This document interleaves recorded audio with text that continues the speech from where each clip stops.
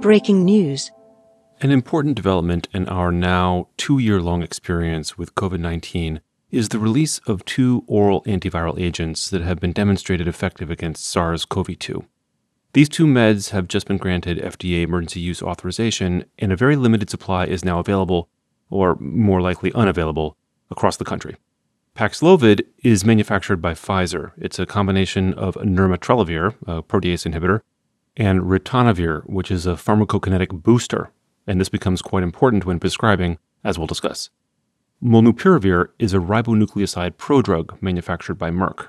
These 2 drugs are each supported by a single large RCT, so this is early data, and we're going to learn a lot more about their benefits and harms over the coming months as they are unleashed onto the public. But if preliminary data holds, Paxlovid is very effective at reducing hospitalization and death with a relative reduction of 88%, and Molnupiravir is modestly effective, reducing hospitalization and death by 30%.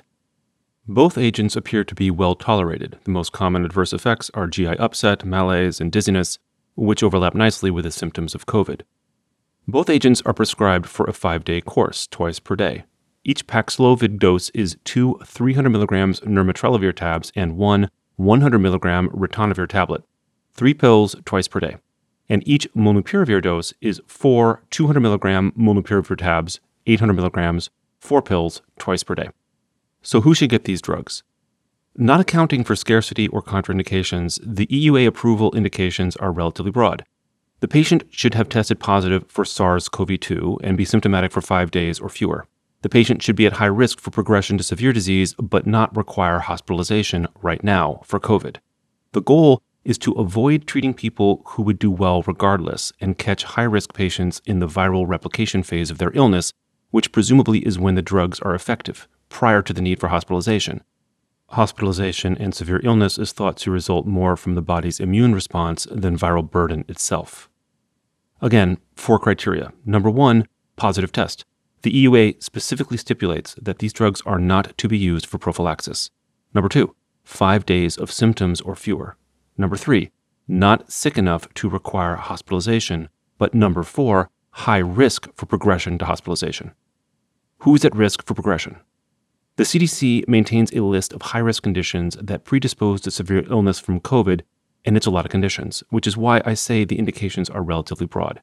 Cancer, disease of any major organ, heart, lung, liver, kidney, brain. Diabetes, mood disorders like depression, high BMI, pregnancy, smoking, or other substance use. That's just a partial list, and it's a lot of people. So if your patient meets the 4 eligibility criteria, now you have to think about the contraindications. Paxlovid, the more effective medication that everyone wants, is approved in patients 12 years old or older and at least 40 kilograms. It is contraindicated if there's a hypersensitivity to either component, and it's contraindicated in severe renal or hepatic impairment. But the real issue with Paxlovid has to do with medication interactions. Remember that Paxlovid is nirmatrelvir and ritonavir. Nirmatrelvir is the active antiviral, but in order to get sufficient blood levels, it has to be combined with ritonavir, whose very purpose is to strongly inhibit a cytochrome P450 enzyme to increase blood levels of nirmatrelvir.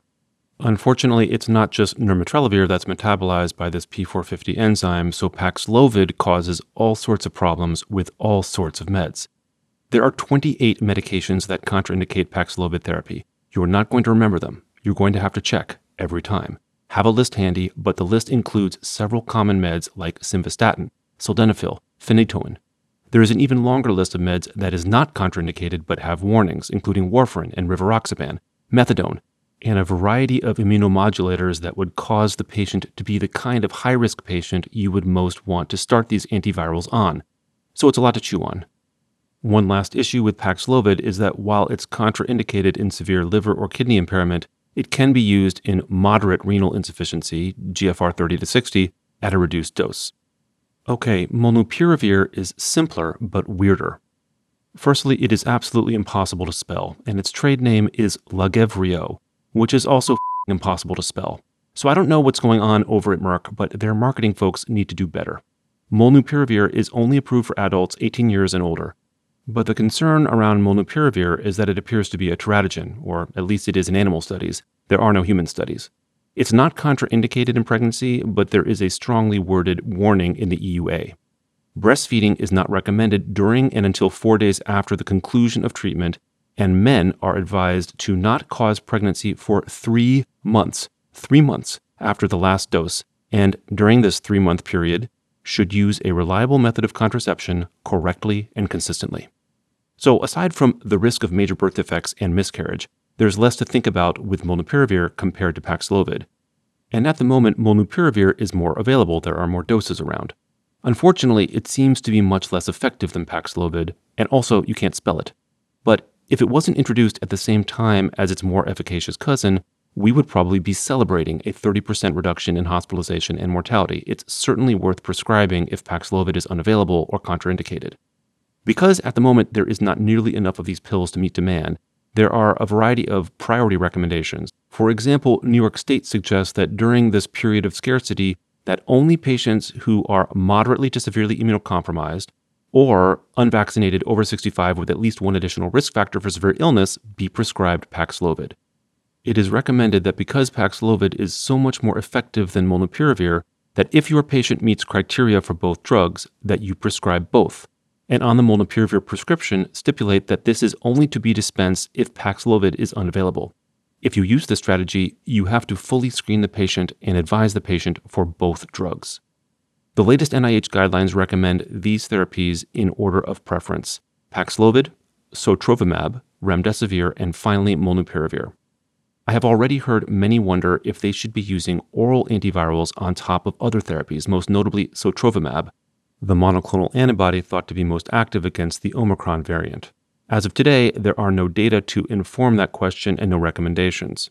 They have different mechanisms of action and both have demonstrated benefits, so if my immunocompromised elderly unvaccinated loved one with COPD was just diagnosed with COVID, I personally would want her to get both. But for now, you're on your own when your patient asks you if they can get the pills and the infusion. It is really great that we are now getting effective treatments for COVID-19, and it won't be long before we have more clarity on who is likely to be most helped or harmed by these drugs. But until then, you are going to be approached by a lot of folks in and out of the department who are interested in getting a prescription for these 2 new oral antivirals, and there are important pitfalls for both. So know them and prescribe wisely. Thanks, Reuben, for the fantastic review of these 2 drugs, which, as you said, we're going to get a lot of questions about. We're going to get a lot of requests for prescriptions. Just want to add a couple more important points. One is that the studies on these drugs were during the Delta phase, when Delta was the predominant variant. Despite that, based on the way the antivirals work, they should still be effective against Omicron. We will see that over the next couple of months as these drugs roll out. The second point is that while the EUA for these drugs is to give within 5 days of onset of symptoms, the studies may not really back that up. In fact, the studies on Paxlovid were within 3 days of onset of symptoms, so they may not be effective the further out we go. We just simply don't know. Another question that's going to come up from patients is, well, if I'm on a medication that's a contraindication to Paxlovid or Molnupiravir, can I just stop that drug for that duration of time? And this is really going to be on a case-by-case basis. We need more guidance from the FDA as to whether we should be stopping these medications that the patient's on in order to give them this treatment. Surely a lot of other questions are going to come up. You can pop over to the show notes where Reuben has put together a very nice, simple clinical card on the contraindications, the medications that interact with these drugs so that we can have that readily available when we need it.